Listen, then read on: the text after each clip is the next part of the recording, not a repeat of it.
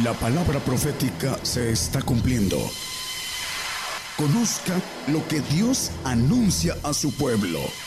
Bienvenidos a su programa, Gigantes de la Fe. Gigantes de la Fe. Un saludo para todos. Vamos a tocar lo que dice el ángel a Juan. Es necesario que otra vez profetices a pueblos, naciones, lenguas. Vamos a Apocalipsis 10:11. Vamos a empezar. La importancia de la profecía. Y él me dice, hablando del ángel que le está haciendo la revelación a Juan, necesario es que otra vez profetices a muchos pueblos y gentes y lenguas y reyes. Vamos a profetizar de nuevo porque es necesario que se vuelva a hacer. Ya estamos muy cerca, hermanos, de las cosas que están sucediendo y que van a suceder y que muchos no tienen la conciencia de los tiempos que están viviendo. Ya está a punto de entrar en todos lados. En Estados Unidos han estado matando gente en el sur de Estados Unidos. Esto se va a incrementar. Y no predicamos terrorismo, al contrario, predicamos el amor del Señor, que es lo contrario que predican otros grupos terroristas que tienen una religión contraria al Señor. Vamos a Apocalipsis 17:1, vamos a ir viendo de dónde, y dentro de poco vamos a estar conscientes de esa profecía que se está cumpliendo delante de nuestros ojos. Y vino uno de los 7 ángeles que tenían las 7 copas y habló conmigo diciéndome: ven acá y te mostraré la condenación de la grande ramera, la cual está sentada sobre muchas aguas. Esa ramera, que le llama Apocalipsis a Babilonia, misterio, ahí lo vuelve a decir en el 17:5 y 6, dice: en su frente un nombre escrito, misterio, Babilonia la grande, la madre de las fornicaciones, de las abominaciones de la tierra. Y maneja el 6, dice: y vi la mujer, la que ve en el versículo 3, dice que el Espíritu lo llevó al desierto a Juan y ve una mujer. Esa mujer, dice: vi la mujer embriagada de la sangre de los santos y de la sangre de los mártires de Jesús, y cuando la vi quedé maravillado de grande admiración. Dice que está sentada sobre muchas aguas en el versículo 1 que leímos. En el versículo 17:15 nos dice que estas aguas, dice, él me dice: las aguas que has visto donde la ramera se sienta, son pueblos y muchedumbres y naciones y lenguas. Vamos a ver la unión de muchos pueblos en contra de lo que es primero el pueblo cristiano y después el pueblo de Israel. Tiene que ver con el ángel caído que odia a los cristianos y al pueblo de Israel. En el 3, esta mujer está sentada sobre una bestia bermeja, que tiene que ver con el anticristo. Nada más como referencia. Vamos a ver con relación al misterio de Babilonia, en Zacarías 5:7, nos habla, ya ustedes conocen mucho de esto, pero vamos a decirlo a las personas que nos escuchan por primera vez o que no han escuchado este tema y esta profecía. He aquí traía un talento de plomo y una mujer estaba asentada en medio de aquel efa. Esa mujer, dice en el versículo más adelante, en el 9, bueno, aquí dice que 2 mujeres que salían, habla de Sara y Agar, que son la alegoría de los 2 pactos, dice el apóstol Pablo escribiendo a los Gálatas en el 4:24, no lo pongan, hermano. Esas son las 2 mujeres que llevan el efa entre la tierra y los cielos. Pero el 5:10, le dice al ángel que hablaba conmigo: ¿a dónde llevan el efa? Y Y en el 11 dice que lo llevan a la tierra del Sinar. Dice, y él me respondió para que les edificara casa en tierra del Sinar y será sentada y puesta allá sobre su asiento. La casa del Sinar en el Génesis 11. Unidos, por favor. Dice, era entonces toda la tierra de una lengua y unas mismas palabras. Y aconteció que como se partieron de oriente, hallaron una vega en la tierra de Sinar y asentaron allí, donde esa mujer, la maldad, fue llevada a esa tierra. Y dice que ahí Dios, en el 3, y dijeron los unos a los otros, vaya, hagamos ladrillo y cosámoslos con fuego. Y fue les dado el ladrillo en lugar de piedra y el betún en lugar de mezcla. Y en el 4, por favor, empiezan a edificar una ciudad y una torre que dice cuya cúspide llegue al cielo, y hagamos un nombre por si fuéramos esparcidos sobre la faz de toda la tierra. Y maneja que allí confundió Dios a los hombres dándoles diferentes lenguas. El 7. Dice, ahora pues descendamos y confundamos allí sus lenguas para que ninguno entienda el habla de su compañero. Bueno, ahí las personas que quieren leer en sus casas este pasaje, fueron confundidos los hombres en ese lugar de la tierra de Sinar. En Babel, dice en el 11:9, que por eso fue llamado el nombre de ella Babel. Babel quiere decir, o Babilonia, confusión. Allí confundió Dios el lenguaje de los hombres, porque era uno solo. Dice, y desde allí los esparció sobre la faz de toda la tierra. Allí está encerrada la maldad, dice Zacarías, fue llevada a la tierra del Sinar. Esta maldad que está encerrada en la tierra del Sinar, que es Babel, Babilonia, maneja la palabra, una profecía en 3 partes.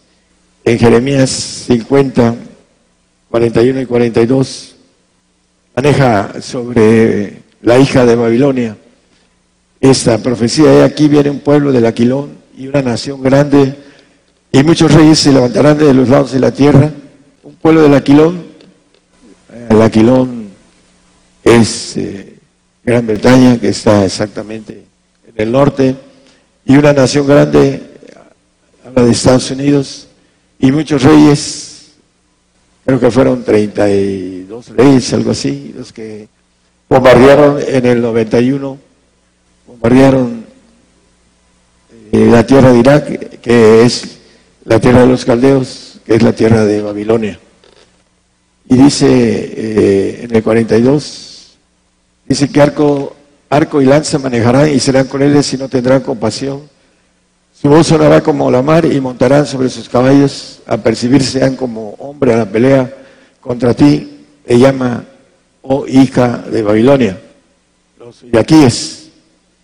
En el mismo Jeremías, en el 6, 22, 23, así ha dicho Jehová, he aquí viene un pueblo de la tierra del Aquilón, fíjense cómo esta semejanza, y gente grande se levantará de los cantones de la tierra. El 23, por favor. Arco y escudo arrebatarán, crueles son, que no tendrán misericordia.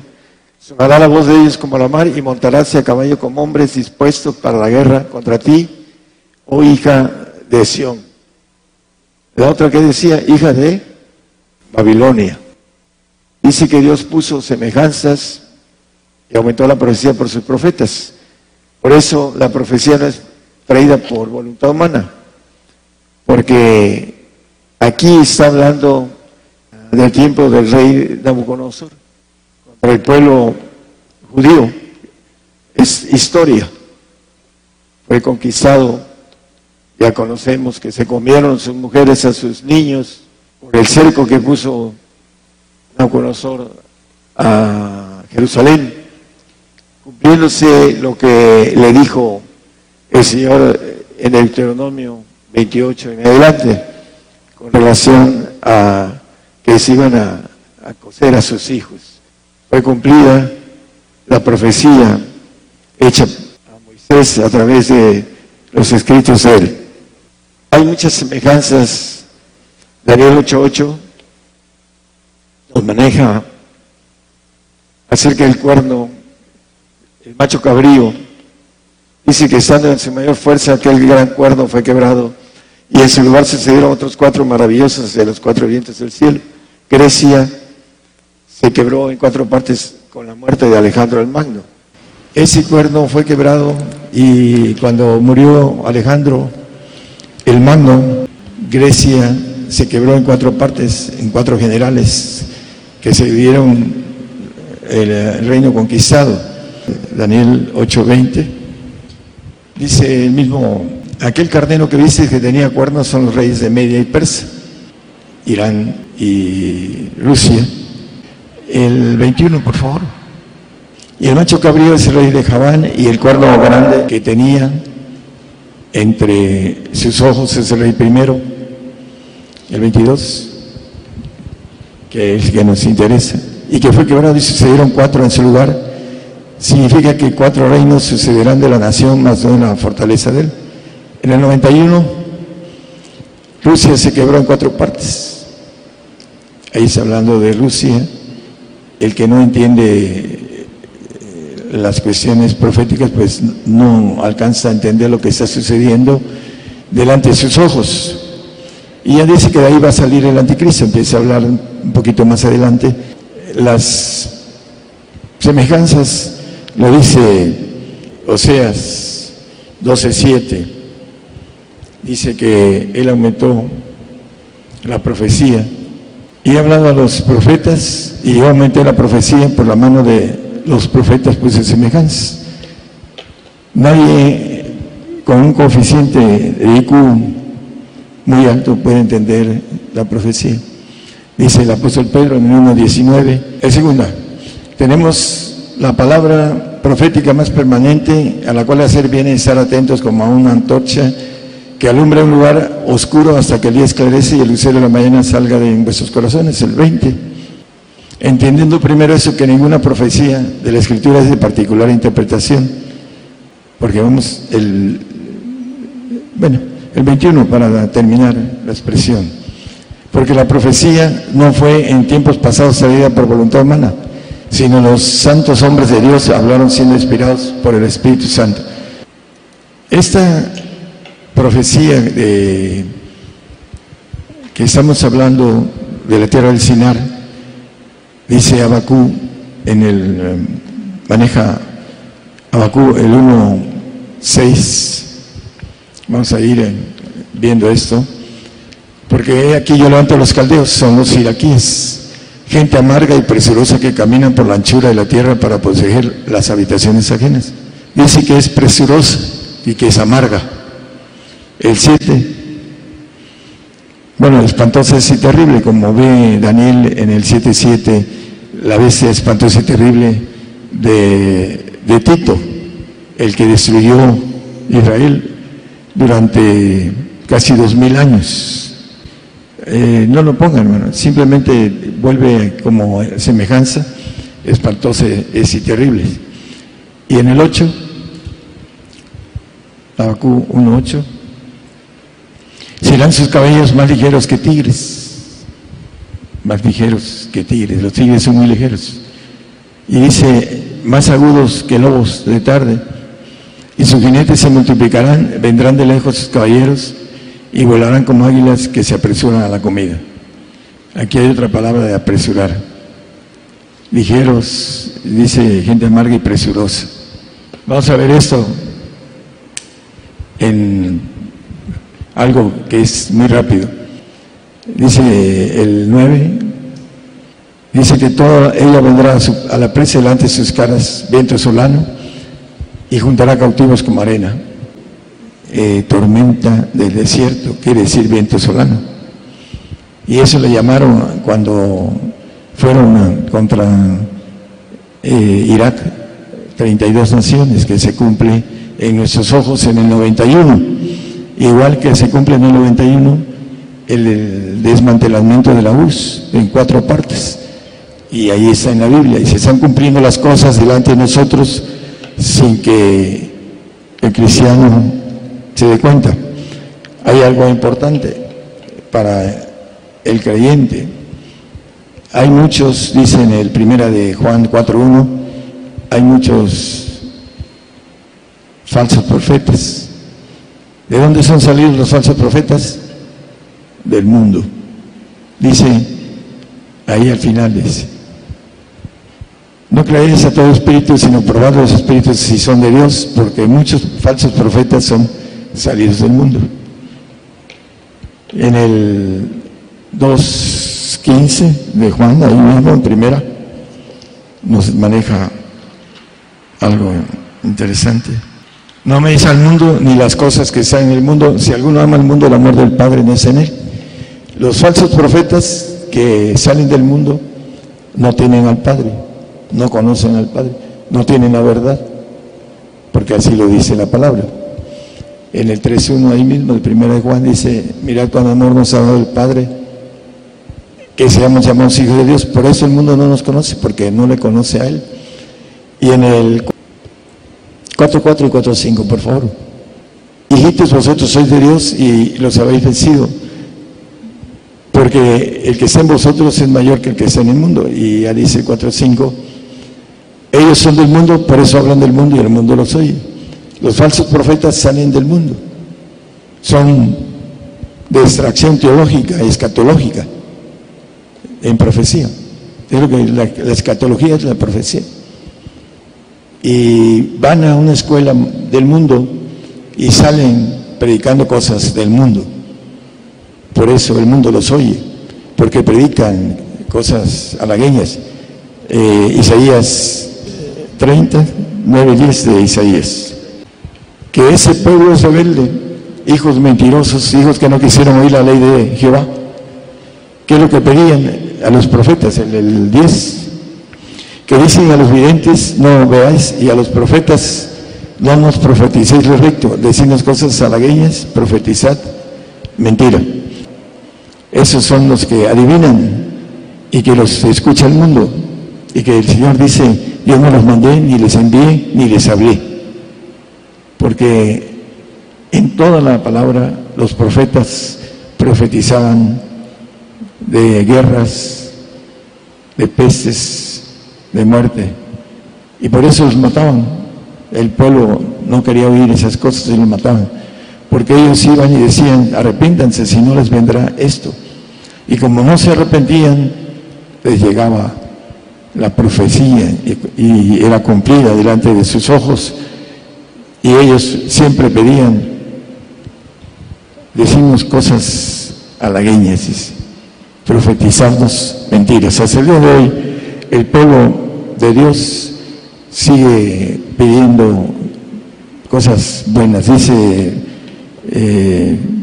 hay varias radios que manejan, que tienen la verdad, y dicen con relación a la prosperidad, al bienestar: ven a Cristo y todo se te arreglará.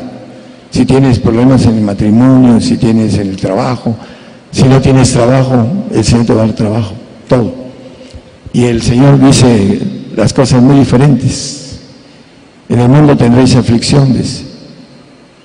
Y nos va diciendo en el aspecto de la familia: estarán 5, 3 contra 2 y 2 contra 3. Y nos va dando una forma de ver muy diferente a los que profetizan ahora, que el Señor viene por su pueblo y se lo va a llevar, porque el pueblo es santo. Pero nos dice Apocalipsis 7:13: respondió uno de los ancianos diciendo: estos que están vestidos de ropas blancas, ¿quiénes son y de dónde han venido? El 14, por favor.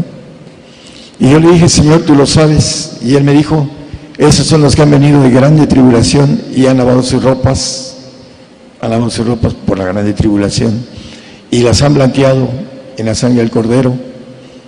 Por esto están delante del Señor, delante del trono del Señor, de Dios, porque han salido de grande tribulación. El hombre no quiere tener lo que la Biblia maneja: juicio, que es castigo. Dice: yo reprendo y castigo, dice el 3:19 de Apocalipsis. Yo reprendo y castigo a todos los que amo, sé pues celoso y arrepiéntete. nos ama, nos castiga. Dice que el Padre al Hijo que castiga es porque lo ama, dice Proverbios. Ahora el diablo está metiendo la cola en esto y no se le puede pegar a los niños ahora. La gente que le pega lo pueden meter a la cárcel. ¿Por qué? Porque el diablo está en su apogeo en esos días. La maldad se ha aumentado en todo el mundo. Lo sabemos y dice el Señor que por el aumento de la maldad, el amor de muchos se va a enfriar. Les predican un evangelio suave. Por eso, cuando vienen las dificultades, se van. Y ahí viene después la murmuración contra Dios. Ese es lo clásico del hombre, murmurar cuando no entiende que el castigo es el amor de Dios. Yo reprendo y castigo a todos los que amo. Y dice también el 10:24 de Jeremías: castígame con juicio, mas no con tu furor, para que no me aniquiles. La diferencia. El juicio, dice el apóstol Pedro en el 1 de Pedro 4:17, que el juicio comienza por la casa de Dios. Porque es tiempo que el juicio, el castigo, comience por la casa de Dios. Y si somos casa de Dios, dice el apóstol Pedro, y si primero comienza por nosotros, porque Él es parte de esa casa de Dios, comienza por nosotros el castigo. ¿Qué será el fin de aquellos que no obedecen al Evangelio de Dios? Hay muchos que no obedecen el Evangelio. Cuando venga el castigo van a salir huyendo, van a salir corriendo, van a apostatar, así lo dice la palabra. Estamos hablando a nuestros hermanos en Cristo, en las FM y en las radio, aparte de las FM, en lo que son las televisoras. Estamos deseando que sean fieles hasta la muerte, para que Él nos dé esa corona de vida que nos ofrece, que nos promete, y que Él es fiel para cumplir. El castigo viene, ¿por qué viene el castigo? Bueno, para recibir el amor de Dios, para recibir santificación. Dice Hebreos 12:6, empieza a hablar que si no recibimos castigo somos bastardos. Dice, porque el Señor al que ama castiga. Aquí vuelve a decir lo mismo. Y azota a cualquiera que recibe por hijo. El 7, hermanos. Y si fuese el castigo, Dios se os presenta como a hijos. Porque ¿qué hijo es aquel a quien el Padre no castiga? En aquel tiempo, nuestros padres nos castigaban. El 8, por favor. Mas si estáis fuera del castigo, no hay amor. Esa es la expresión, la lógica, la premisa, el resultado de las premisas, del cual todos han sido hechos participantes, luego sois bastardos y no hijos. El 10, por favor. Y aquellos, a la verdad, por pocos días nos castigaban nuestros padres, como a ellos les parecía. Mas nuestro Padre de los cielos, para lo que nos es provechoso, para que recibamos su santificación, el amor y la santificación, el castigo. En el Salmo 55, juntando a mis santos los que hicieron pacto conmigo con sacrificio. La santificación es un pacto de sacrificio. Y ahora viene para que nosotros recibamos el amor de Dios y la santificación, y para que recibamos el reino. En 1 de Tesalonicenses es segunda, ¿no? 1, 4 y 5. Tanto que nosotros mismos nos gloriamos de vosotros en las iglesias de Dios, de vuestra paciencia y en todas vuestras persecuciones y tribulaciones que sufrís, en todas.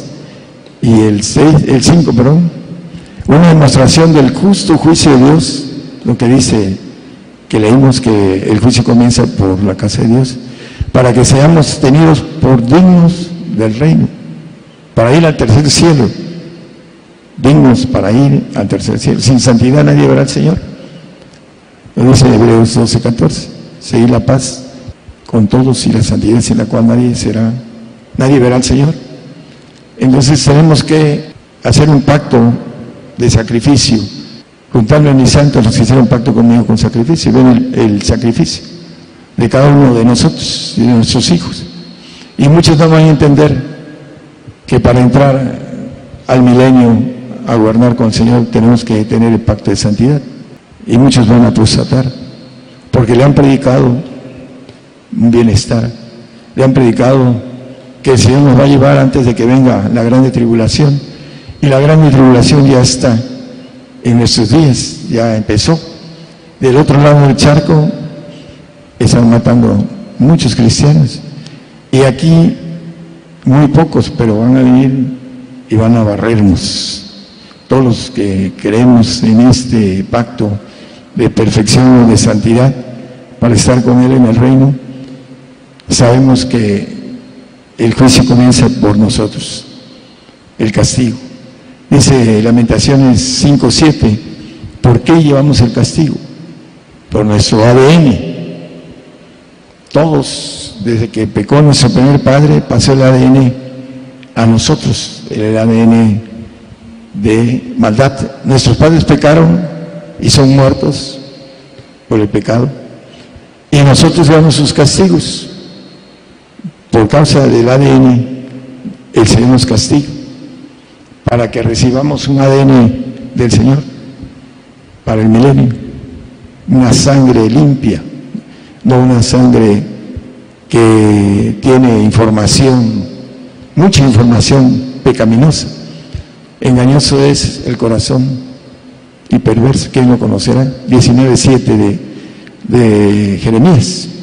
Engañoso es el corazón más que todas las cosas y perverso, ¿quién lo conocerá? Ese es en nuestro ADN. Por eso dice la Biblia que habite Cristo en nuestros corazones, para que fundados y arraigados en amor. El amor es castigo. Yo castigo al que amo. Para eso nos mete al desierto, al perfecto nos mete al desierto. Eso no lo sabe el santo. El santo se va a meter al desierto cuando venga forzosamente la persecución, pero el perfecto se mete por voluntad propia, aunque para eso se quiere caminar y entender lo que Dios quiere del pacto de perfección. Volviendo al tema de la profecía, las semejanzas, las cuales no las alcanza el hombre natural a entender, porque Dios aumentó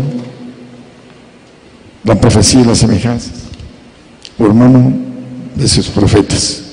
Según Tesalonicenses 2:3, que no nos engañe nadie en ninguna manera, porque no vendrá el Señor sin que venga antes la apostasía. Va a venir mucha apostasía por causa de las cosas que vienen. Hay ejemplos hasta en las películas en donde a una dama la van a matar y empieza a rezar del Corán y no la matan. Y es como un ejemplo para seguir viviendo. Dice la Biblia que el que pierda su vida por mí la hallará, mas el que la ganare la perderá. Y no saben que negando al Señor niegan la siguiente vida, se van a un castigo eterno, y también, aparte de irse a un castigo, van a entrar a la ira de Dios en ese tiempo.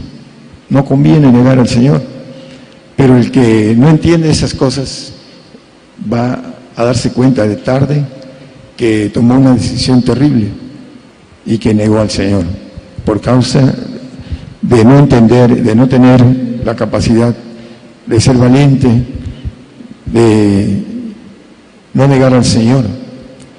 Dice el apóstol Pablo, hablando a Timoteo, creo que es 2 Timoteo 2:11 y 12, dice, palabra fiel, que si somos muertos con Él, también viviremos con Él, en lo que viene, vamos a morir por Él. Y si sufrimos, también reinaremos con Él. Si negaremos, Él también nos negará. Es muy simple. Va a venir el tiempo, como le dijo a Jeremías, camino de vida o camino de muerte.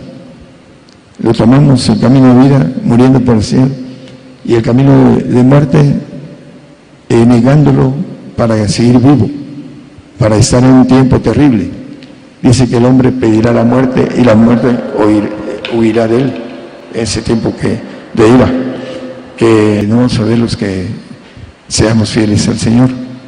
Isaías 43:4 y el Salmo 2:6. Con eso terminamos. Dice, porque en mis ojos fuiste de grande estima. ¿Cómo nos estima el Señor? Romanos, no lo pongan, Romanos 8:37. Somos estimados como ovejas ¿de qué? De matadero. Esa es la estima, somos estimados. Y en el Salmo, el 116:15, gracias. Estimado es en los ojos de Jehová la muerte de sus santos. Entonces la estima del Señor es nuestra muerte. Si quiere poner es 8:36, gracias. Como está escrito, por causa de ti somos muertos todo el tiempo, somos estimados como ovejas de matadero. La estima de Dios. ¿Y qué dice el 43:4? Porque a mis ojos fuiste de grande estima, y yo también daré pues hombres por ti y naciones por tu alma. Esa es la estima, pero a cambio de ser fieles hasta la muerte. ¿Qué es lo que tenemos más valioso? Nuestra vida. Es lo más valioso que tenemos. Si se la damos al Señor, el Señor nos va a confiar cosas muy grandes que están escritas escondidas en la Biblia. Y dice que dará naciones el cambio. Dice el 2:6, con eso terminamos de lo que es el Salmo, ¿no? Es el 3:6, hermano, perdón, 3:6. No temeré de 10 millares de pueblos, 10,000 pueblos que pongan cerco contra mí. Los 10,000 pueblos son las naciones que va a entregar por nuestra alma. Ahí dice 10 millares, son 10,000 pueblos, 10 millares. Van a venir contra nosotros. Todo está manejándose para que nos digan que somos terroristas, como al Señor, que era alborotador, le dijeron al Señor, y por eso lo entregaron los judíos, porque alborotaba al pueblo según ellos, porque le tenían, su padre era el diablo. El Señor le dijo, vuestro padre es el diablo, ¿me queréis matar? ¿Quién te quiere matar? Demonio tienes. Y los que tenían demonio eran ellos. Así a veces hay gente que maneja las cosas al revés. El Señor nos estima como ovejas de matadero, y estimada es a los ojos de Jehová la muerte de sus santos. El castigo viene para que recibamos santificación, para que recibamos amor de Dios, para que vayamos al tercer cielo, al cielo de Dios, donde hay vida eterna. No, si negamos, nos vamos a un lago de fuego. Es un cerezo eterno, terrible. Por eso es importante que nosotros entendamos, estamos hablando a miles de personas. Queremos que esas miles de personas no lleguen al Señor, que sean fieles hasta la muerte. Dirá como Pedro, ¿a quién iremos, Señor? Si solo Él tiene palabras de vida eterna, Señor. Cualquier otro que vaya por otro lado se va a arrepentir terriblemente. No queremos que tome decisiones terribles. Queremos que sea fiel al Señor, y la prédica es que la profecía se esté cumpliendo delante de nuestros ojos, y viene la conquista islámica en todo el globo. Un montón. Ya saben que dice, viene la hora de la verdad, dice. Pues sí, es cierto, viene la hora de la verdad. La verdad es que van a conquistar, aquí está escrito, el mundo. Y los cristianos no entramos en esos planes. El diablo, que es el príncipe de este mundo, va a imponer el gobierno que él tiene, que él quiere, que él da, y va a ser terrible esos tiempos para aquel que se quede, que niegue y que se quede a seguir viviendo en un tiempo que dice la Biblia, terrible, terrible. Van a pedir la muerte y no van a morir, porque dice que la muerte huirá de ellos. Van a ser atormentados. Aquellos que niegan al Señor, va a ser terrible para ellos. Queremos, hermanos, los que nos escuchan, que sean fieles al Señor, sean valientes, y que nos veamos con el Señor, con los premios que el Señor tiene, que son muchos. Vamos a estar brincando, y dice que nuestra boca se va a llenar de risa cuando estemos delante de Él, para siempre. Nadie quitará de nosotros vuestro gozo, dice el Señor. Pero antes vamos a atravesar el padecimiento. La premisa de que el Señor nos quiere fieles en lo difícil. Si somos fieles en lo difícil, el Señor nos va a dar la confianza de gobernar su casa. Que el Señor nos bendiga a todos. Por el día de hoy hemos conocido más de la palabra profética más permanente que alumbra como una antorcha en un lugar oscuro hasta que el día esclarezca y el lucero de la mañana salga en vuestros corazones. Esta ha sido una producción especial de Gigantes de la Fe.